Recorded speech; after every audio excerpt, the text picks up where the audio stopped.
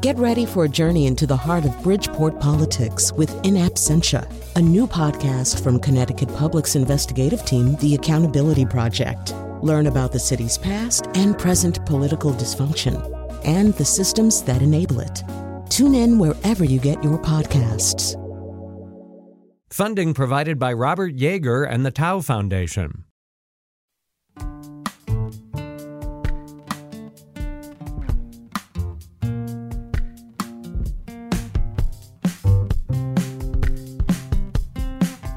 This is Where We Live on Connecticut Public Radio. I'm Lucy Nalpathanchel. 2 years ago this week, on March 23rd, Connecticut Governor Ned Lamont ordered residents to stay home as COVID cases climbed in our state and eventually across the nation. Today, the government's approach to the pandemic is markedly different than those early months because of the availability of the COVID vaccine and certain treatments. But the pandemic isn't over, even if we want it to be. There are some 7 million immunocompromised Americans and many more who are at risk for severe illness and death from COVID. The CDC recognizes people with any type of disability that makes it more difficult to do certain activities or interact with the world around them as high risk. We might be talking about your neighbors, your family members, or friends. Coming up Where We Live, we hear from Disability Rights Connecticut about what needs to change so the most vulnerable are not forgotten in the pandemic's next phase. And later, Ed Yong, the Atlantic's Pulitzer Prize-winning science journalist, joins us. With nearly 1 million American deaths to COVID, he asks, how did this many deaths become normal? You can join us, 888-720-9677. That's 888-720-WNPR. You can share a comment on our Facebook page or find us on Twitter at Where We Live. First with us is a public health expert. Greg Gonsalves is a Yale epidemiologist who continues to raise concerns over how policymakers respond to the pandemic. He's an associate professor of epidemiology at Yale School of Public Health. Greg, welcome back to the show. Thanks. As I mentioned, you've been outspoken about the federal response since the start of the pandemic. I believe as early as April 2020, you said it was greater than a 9/11 level failure. So can you tell us about where your focus and frustrations lie today, 2 years later? So nobody's going to probably contest the idea that our response to the pandemic in 2020 was unmitigatingly awful. It was full of misinformation, incompetence, and more than malign neglect. I think there was really such a failure of the White House and the federal government to act that we saw so many deaths that could have been avoided. It's why we have higher deaths during the pandemic than the rest of our peer nations. When President Biden took office, many of us were hopeful. His plan was comprehensive. It seemed like it was turning a corner in terms of the sort of mistakes of the Trump administration. But by the time we got to last summer, there seemed to be a failure of will. And indeed, since the president's been elected, we've seen more people die of COVID-19 than did in 2020 when we didn't even have vaccines. The president... his previous COVID czar said they see no need to change the plan, that vaccination is the core of their COVID-19 effort, masks, rapid tests, a whole host of other sort of interventions we might use are being left on the table, underutilized. Meanwhile, we're under-vaccinated, under-boosted in this country. We just came out of the Omicron wave, and we may see a new wave coming soon. So we're desperately unprepared for the next crisis. When you mentioned the Biden administration and when we think about the guidance that came from the CDC just a month or so ago about not having to wear indoor masks, Ed Yong will be on with us later in the hour, but with his reporting, thinking about that guidance coming out when 1,000 people have been dying of COVID every day for 6+ months. And when we think about this shift to individualism, when we think about public health, why this is so concerning, Greg? Well, first of all, when they announced the guidance, 2,000 people were dying per day and had been for weeks. We're not even down to 1,000 per day in the United States, even though they like to call this a lull or the time to sort of let people relax. The point is that I think the Biden administration sees the pandemic as box office poison going into the midterms, and therefore, its pollsters and its advisors said downplay the epidemic at all costs. So the CDC's put out new guidance which if you look on their website, you'll see a sea of green across the United States, really saying we're at the lowest level of risk, and people can take off their masks in greater than 90% of the country.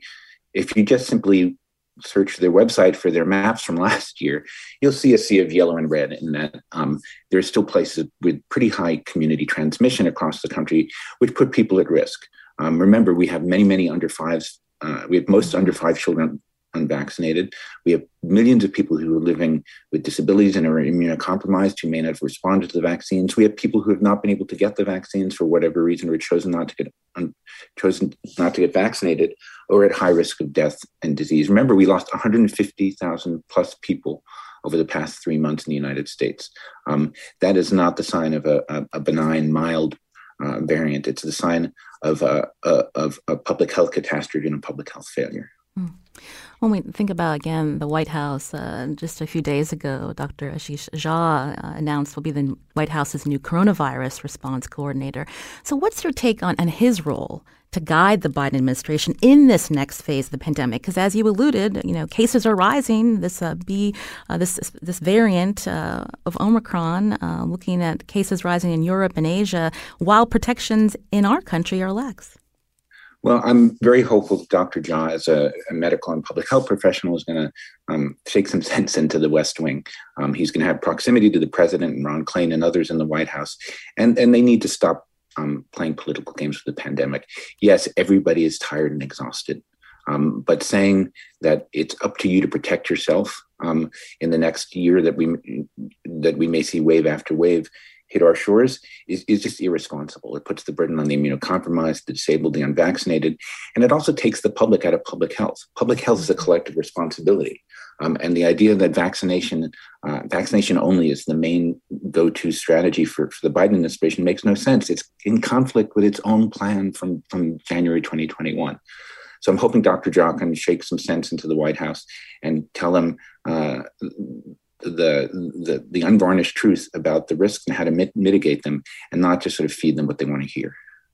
When we talk about the immunocompromised population in our country, as well as people with disabilities, that they're high risk of if they were to contract COVID, thinking about some of the protections that were in place that are no longer, of course, everyone looks to masks. But if you could broaden that and talk about, other strategies that public health was using to track this virus that are also, again, it's problematic when we think about, as you say, so many people want to return to normal, but we're not there yet.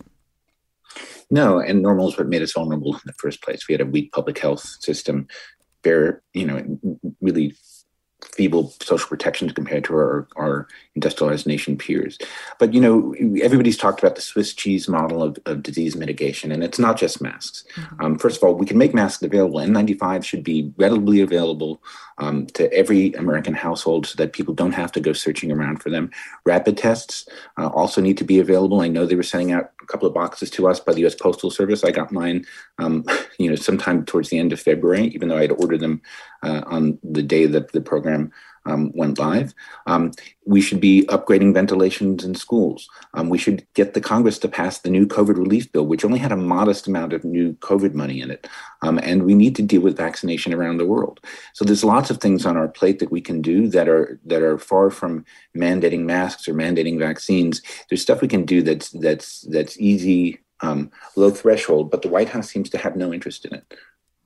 You're hearing Greg Gonsalves here on Where We Live. He's an associate professor of epidemiology at Yale School of Public Health. As we talk about this next phase in the pandemic, Greg, you'd mentioned, again, the new BA2 subvariant. And when we think about even metrics that we should be watching in this potential next wave, and what did you want to share with our listeners? Well, the new CDC guidance is relying on hospitals and hospitalizations to be the trigger to set off alarm bells around the country. It's a lagging indicator. If a case happens today, it's maybe a week, maybe 10 days before they show up in a hospital. So we've lost, over a week, 2 weeks, once the map that CDC has on its website starts to turn to yellow or even turn to red. So we need a way to get on the ball earlier. Some of that is through looking at cases per 100,000, but we're not testing very much, and a lot of tests may be at-home rapid tests, so we really don't have a very robust surveillance infrastructure in the United States. Some jurisdictions, many in Connecticut, have wastewater surveillance and can look at that as a marker of potential increases in viral circulation in the community.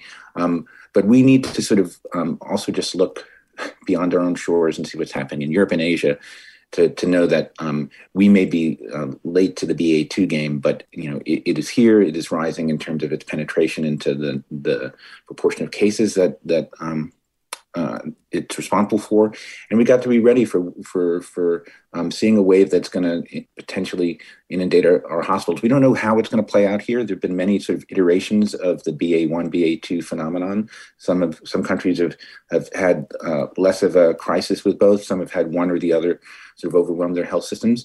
The best thing to do is to be prepared, both as individuals, both as a state in Connecticut, and as a country, and make sure that we're ready for this should it start to peak over the next 2 to 3 weeks. But I fear that we've let down our guards, and we are looking towards a return to normal, even if normal is months, maybe years away.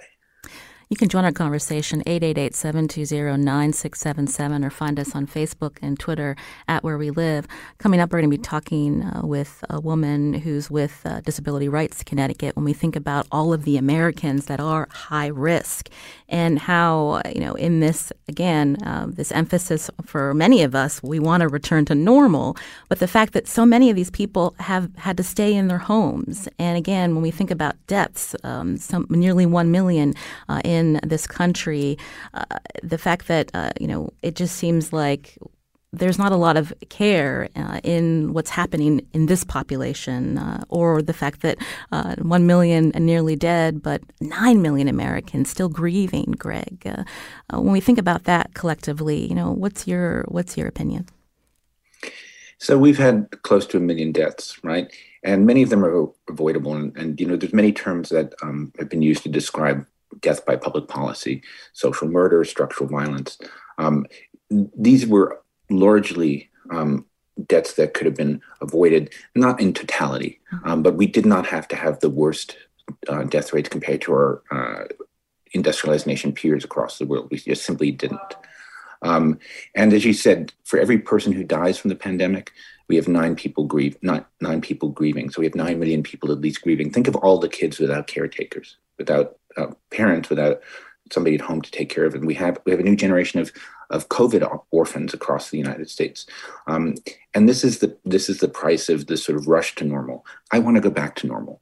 I want to go back to doing what I did in 2019, but I'm not going to do it through wishful thinking and putting the crisis behind us in the current moment because it's more convenient for me, more comfortable for me as I sit at home talking to you. At the top of the show, I mentioned the government's response now, very different from, of course, those early months. We know there is the COVID vaccine, but there are still disparities in who's been getting the vaccine and being boosted.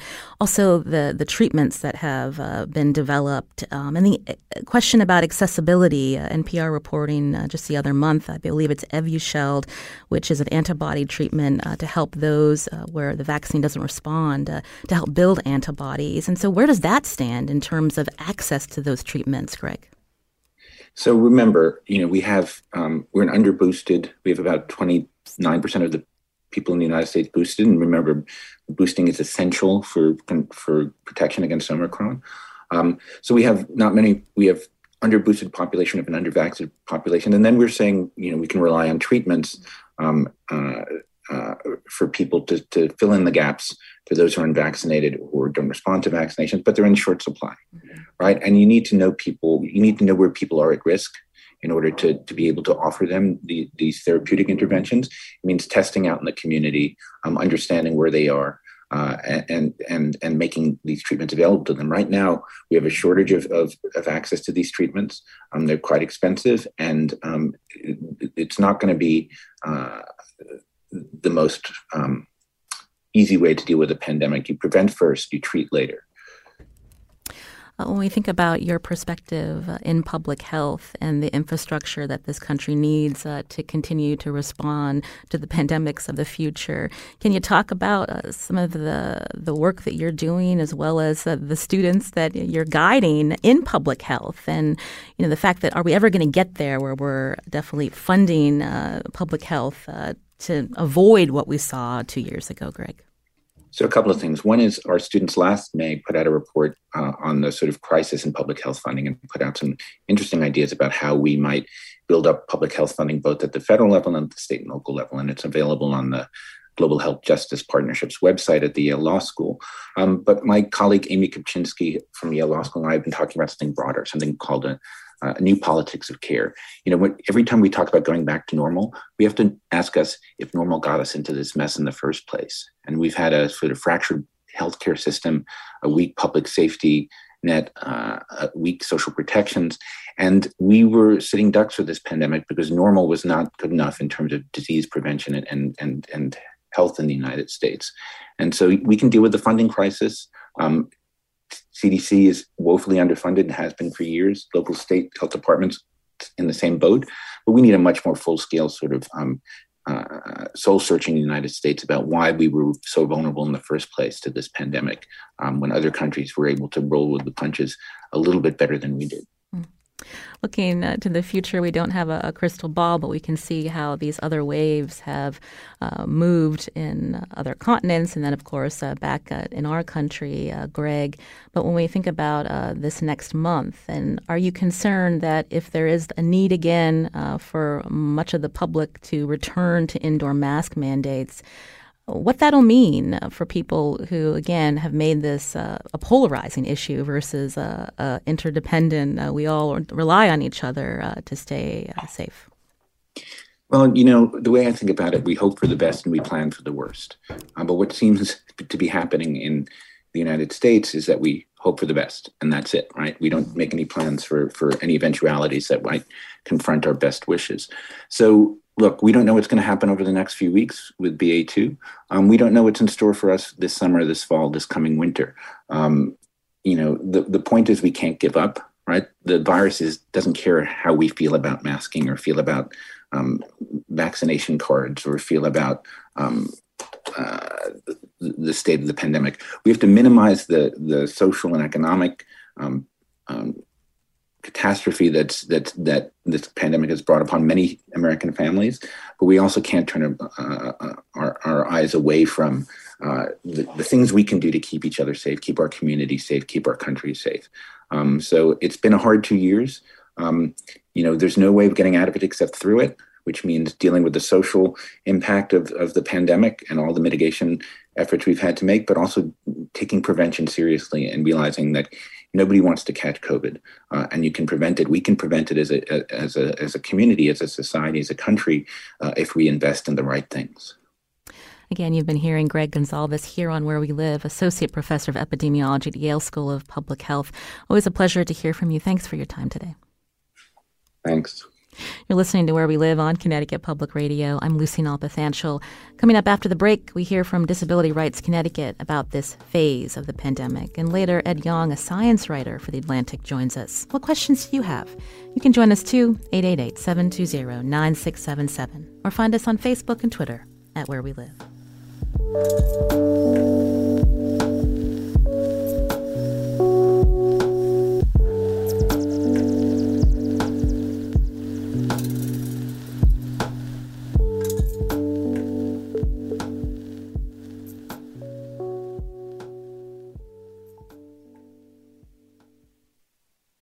Support for this podcast comes from Hartford Healthcare.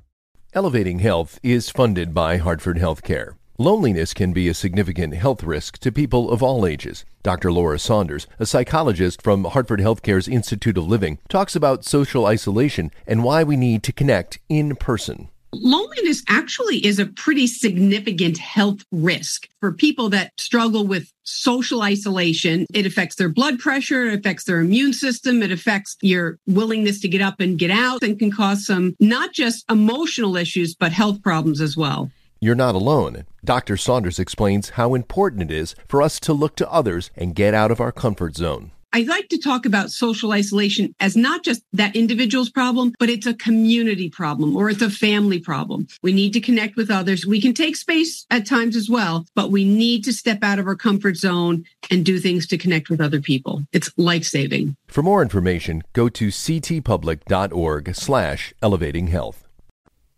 This is Where We Live on Connecticut Public Radio. I'm Lucy Nalpathanchel. You've likely seen or read this number. Nearly 7 million Americans are immunocompromised, but they aren't the only ones at risk of serious illness from COVID. The CDC says some people are at increased risk of getting very sick or dying from COVID-19 because of where they live or work, or because they can't get health care. This includes many people from racial and ethnic minority groups and people with disabilities. And COVID will likely increase the number of people we're talking about. Laura Malden, a UConn sociologist and researcher focusing on disability, highlighted this stat in a recent Hearst op-ed. Quote, the American Academy of Physical Medicine and Rehabilitation estimates that long COVID will add as many as 22 million individuals to the U.S. population of disabled people. Joining us now on Zoom is Kaylee Hill, who's a writer and advocate for Disability Rights Connecticut. She's based in Waterbury. Kaylee, welcome to our show. Hey, Lucy. Thank you. I understand you began advocating for Disability Rights Connecticut about a year ago. And so tell us about your work and why you got involved. Yeah, well, I joined Disability Rights Connecticut. I sort of was advocating myself before then. Because I myself am disabled and immunocompromised. And it felt like the right thing to do, the right place to be in terms of the work that is important to me and what I enjoy doing, which is, advocating for people with disabilities. You mentioned that you're immunocompromised and also have a disability. You've been documenting this focus on the, quote, return to normal on your blog. You're a person with rheumatoid arthritis and also Ehlers-Danlos syndrome. And so tell us what frustrates you personally at this phase in the pandemic when there's so much emphasis on individualism. What frustrates me is that it ignores the entirety of the population that cannot return to normal right now. Immunocompromised people, and by the way, I'm so glad that you've brought up that high risk is more than just immunocompromised people, because that's such an important thing to state. But immunocompromised people, and I believe Greg said this as well, we don't know for sure how the vaccine has affected us. We have been told, and this is, talking to the community, we have been told to essentially act like we aren't vaccinated, even when we are. And that means, staying away from indoor places where there are a lot of unmasked people, which is very difficult to do now. What has the life been like for you the last 2 years, Kaylee, if you don't mind me asking? It's been interesting. It definitely a lot of time inside and a lot of anger that I've had to work through over the past 2 years. Growing up, being a sick person, I was diagnosed with rheumatoid arthritis in infancy, so it's something that, I dealt with even through swine flu in, 2009. So I have become very adjusted to the attitudes that people have towards people with disabilities, but I've definitely seen it reach new heights during the pandemic. I was thinking about those early months where so many of us were isolated and there was so much attention on why that's not good for anyone. But now when we think about the certain amount of the population that had access to a vaccine, and it does work within their body to develop antibodies, and this ability to go back to work or to go in a store and not worry about serious illness from COVID. But that's not something that you and others can do. And is that where the anger rests, is that this is a population that society wants to just not think about? Yeah, 100%. It's the passiveness of it. The general population definitely seems to. I mean, in a way, I understand the fact that people do want to, quote, go back to normal. But I guess it is that dissonance of not recognizing the other people who can't do that and how their actions affect those people that can get me a little heated. Mm. You tweeted that, I'm going to quote here, one of the morals to this story, and that there are many, is that everyone learns about disability and disability justice in theory at their own rates, even when they themselves are disabled. We all have learning to do constantly. I was not born with an MA in disability studies. I understand you do have that master's, but talk more about that disconnect and what you wanted to convey when you tweeted that. Yeah, I mean, especially thinking about the long COVID population and how we are going to see this huge influx of people with disabilities. And it's definitely, as someone who grew up with a disability, it has been, I'm not sure if difficult is the right word. It's just definitely been interesting to watch people have this conversation, the people who will have this conversation, and how it, a lot of people, the pandemic has been their first introduction into disability justice and advocating for people with disabilities. I've had many people online and offline talk about how this experience as non-disabled people has sort of opened their eyes, shifted their worldview a little bit, and made them realize, just made them think about the vulnerable populations and how, as you said, it could be your neighbor, it could be your friend, it could be your coworker. You can join our conversation, 888-720-9677, as we talk with Kaylee Hill, who's an advocate for Disability Rights Connecticut. She's also a writer based in Waterbury, as we talk about people in our population who are high risk if they were to contract COVID. It's more than just immunocompromised people, but also people with disabilities. Kaylee, when we think about the way that the pandemic has been messaged, even in our state, by policymakers, including Connecticut Governor Lamont, do you feel like you've been heard at all? Personally, no. No. I definitely think, and a lot of this episode already has been really great because a lot of the thoughts that I've had, you've already touched upon. There's this hyper focus on the individualism and what people can individually do to protect themselves from COVID. But as we know, and as Greg said earlier, it doesn't work that way. We are an interdependent species. We rely on each other in society in a multitude of ways.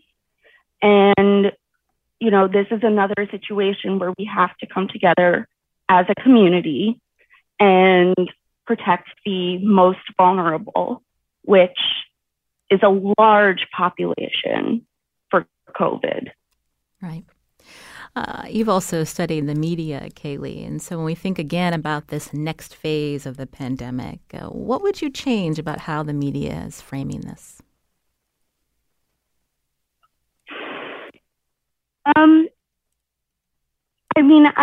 I think framing it more as a community, how we have to form a collective solution to the pandemic.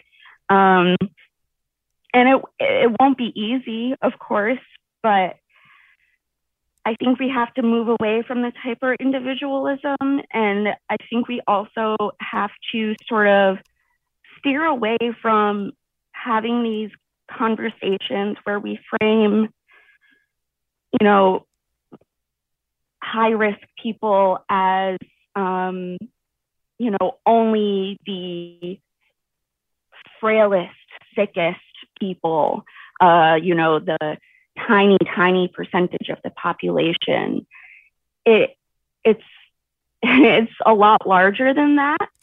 And we have to sort of come to terms with the fact that, conditions such as ADHD or mental health disabilities like depression, and as you stated, developmental disabilities, learning disabilities, all of these are high risk conditions for COVID-19, according to the CDC.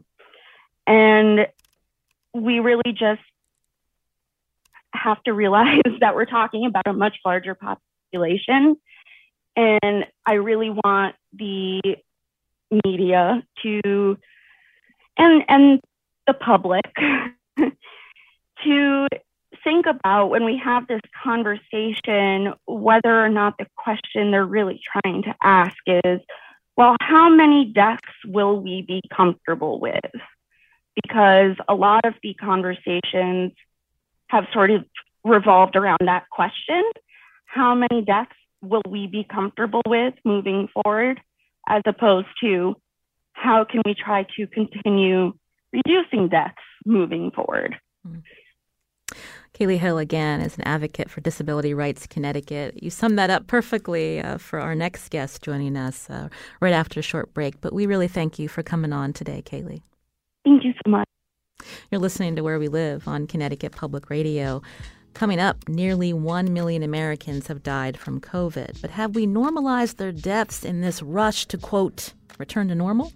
Science journalist Ed Yong from The Atlantic joins us with his perspective after reporting on the pandemic over the last 2 years. You can join us too, 888-720-9677. That's 888-720-WNPR, or find us on Facebook and Twitter at Where We Live.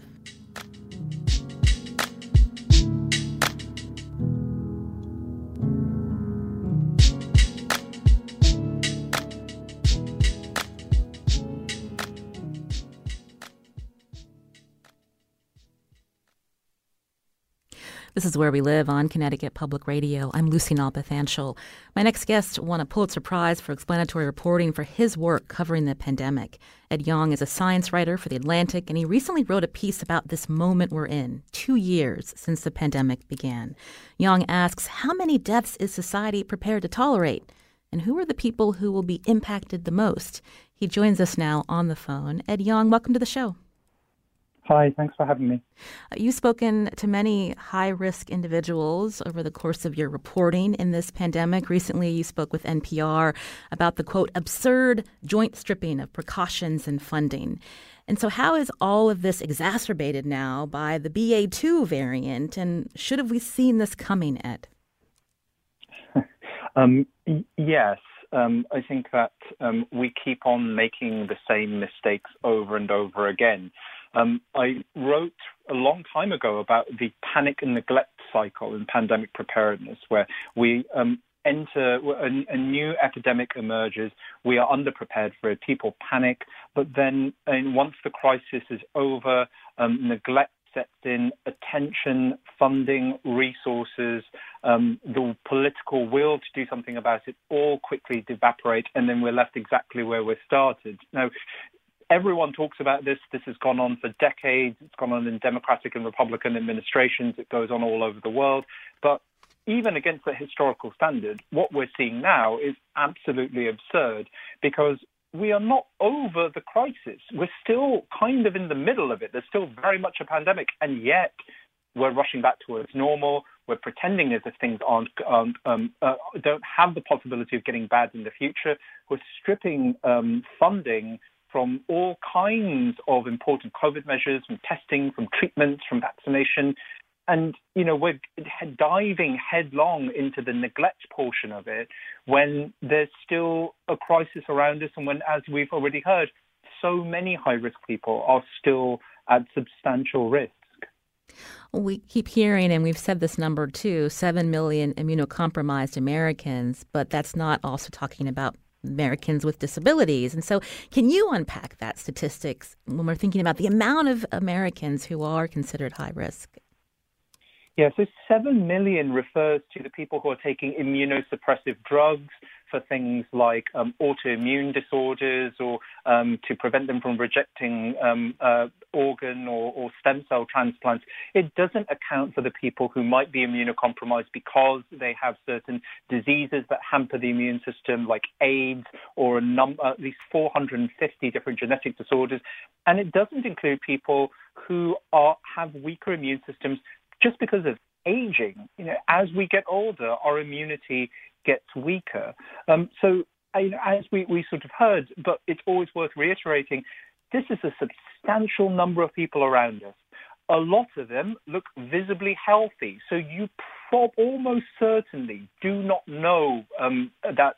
So you almost certainly have people in your life who are immunocompromised, and you have no idea that they are.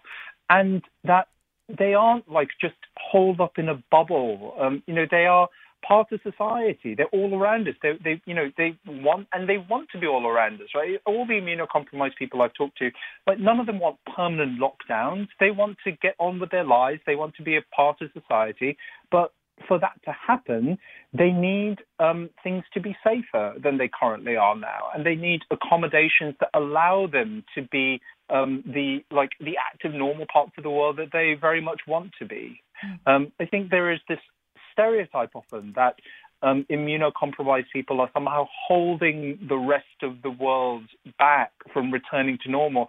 I think it's exactly the opposite. I think the rest of the world, in their rush to normal, are dragging immunocompromised people back to a kind of a situation where their risk is still high and they're not comfortable with, without any of the accommodations like masking or flexible working, remote work and schooling options that helped them before, with no consideration to the high residual risk that they are being asked to almost single-handedly shoulder. You've also written about, when we think about this, the general population wanting to get back to normal and how the damage is hidden from view. Can you talk more about that, Ed? Yeah, so I wrote about this in the context of the deaths that the U.S. has accumulated. When we passed 100,000 recorded deaths, the New York Times on its front page called it an incalculable loss. And now as we're heading towards 1 million, well, what's 10 times incalculable? Why have we started to normalize to the sheer numbers of deaths we've seen? Why is it that we've had more than 1,000 deaths a day for almost half a year? And at the same time, when we had our fourth and fifth most deadliest months of the pandemic so far in January and February of this year, everyone was talking about returning to normal, about lifting restrictions. I think there are lots of different reasons. The virus is invisible. A lot of the ruin that it inflicts on people's lives are hidden from public view. It's obviously been 2 years and people are tired. We're also tired of just failing at this. I think failure breeds fatalism, and our continued inability to control the pandemic makes people throw up their hands and say, well, what am I supposed to do?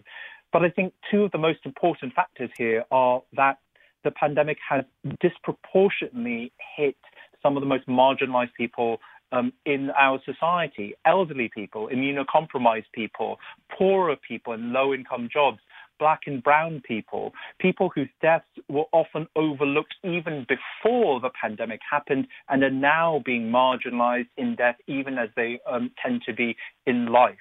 And while epidemics do tend to flow downwards into society's cracks, medical interventions rise upwards into its penthouses. So the most privileged people among us were including many of those who work in the media and in policy-making spheres, were able to very quickly and very easily get vaccinated, and then quickly decided, apparently, that everyone else was therefore safe. And that discrepancy between the people who are most impacted by COVID and who continue to be most impacted by COVID, and the ones who were safe and secure earliest and easiest, that gap is huge, and to me accounts for a lot of why so many of our leaders and so many of the voices in the media moved past the pandemic, or told everyone to move past, despite the substantial risks that many of us still face. You're hearing Ed Yong here on Where We Live, science writer for The Atlantic, as we talk about the pandemic 2 years on and the fact that it is not over yet, although many people would hope that it is and are acting like it is, but that again puts at risk so many Americans who are immunocompromised, also those with disabilities, the focus of our show today. You can join us if you have a question, 888-720-9677, or find us on Facebook and Twitter at Where We Live. We heard earlier from Yale epidemiologist Greg Gonsalves about the dissonance, the fact that also policymakers are paying more attention at this point, it seems, to public opinion versus what public health experts are warning. And so I'm wondering if you can talk about that, Ed, as we move into this next year. And again, everyone's looking at this variant and the cases rising in Europe and parts of Asia. Yeah, I think that I don't think that this is that we have seen our last surge. And I think that if we were smart, we would use the lull times, not just to get the much needed, time with our loved ones, a chance to recuperate. Individually, I do think that people should do that. But policy-wise, for the whole country, we need to use these times to strengthen our defenses against future surges. And if not future surges, then certainly future variants, future viruses. This is not going to be the next pandemic that hits us. But we aren't doing that. We're sort of dismantling everything. COVID funding is going away, just as funding for past epidemics went away. Testing is going down, contact tracing is going down. Our supplies of important medications that immunocompromised people have, pinned their hopes on while everything else reverts back to normal. Those medications were always in short supply and will be in shorter supply.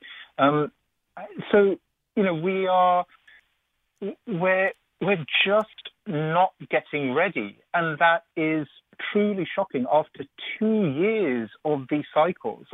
It's just baffling to see how little we have learned. And I want to point out that you talked about how our policymakers seem to be paying attention to public opinion rather than what public health experts are saying. I'm not even sure that's the case. I think they're sort of paying attention to this warped perception of what public opinion is.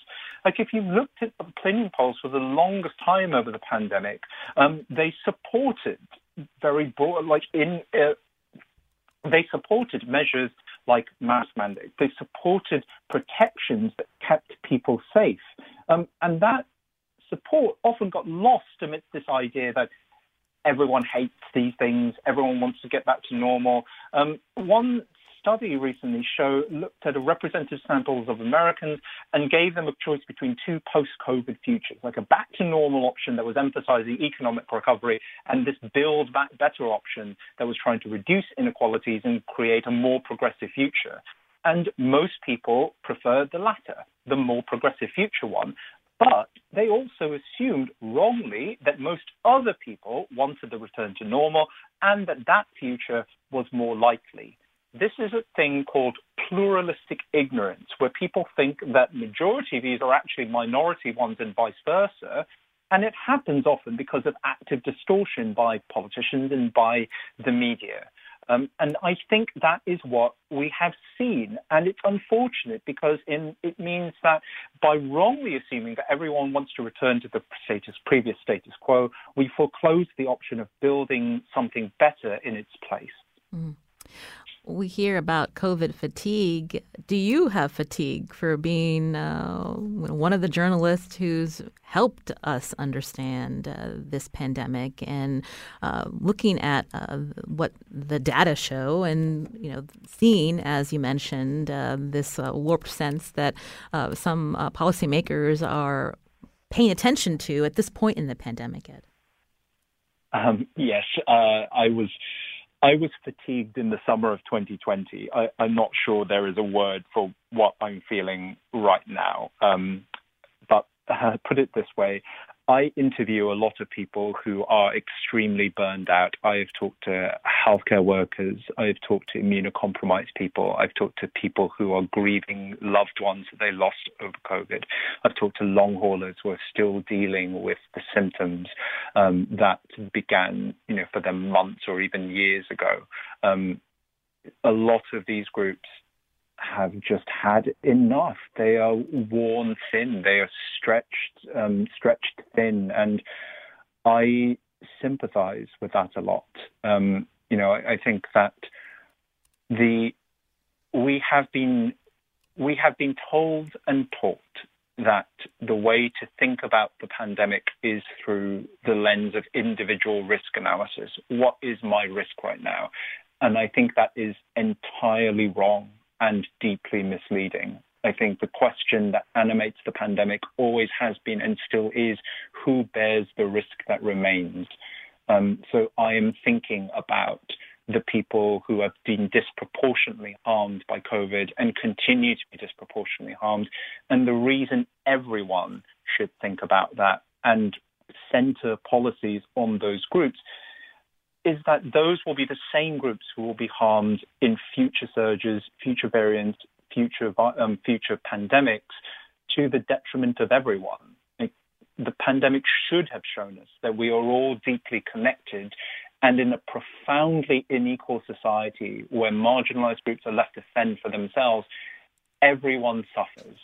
And so if we really want to get better at this, we ought to be taking a more a focus that is much more about reducing the risk of the people who bear the highest risk.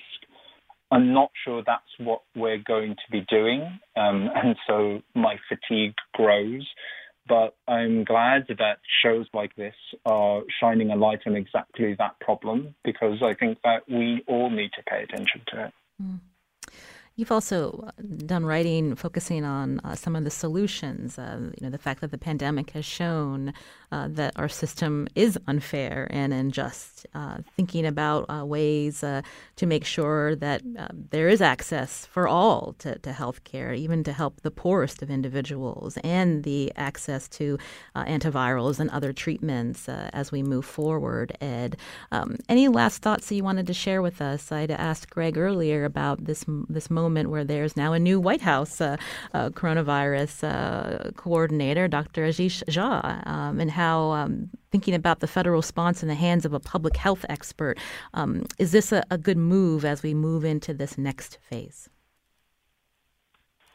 Well, I wish him well, but I think that it's going to be a hard slog. Despite appearances of contrary, things seem quite good right now. I think there are further challenges ahead, and as I've said before, I think we are already barreling towards the next pandemic because we have made specific policy choices that have weakened our ability to handle pandemics in general. I think there is a lot of rebuilding to be done, and I think it needs to focus on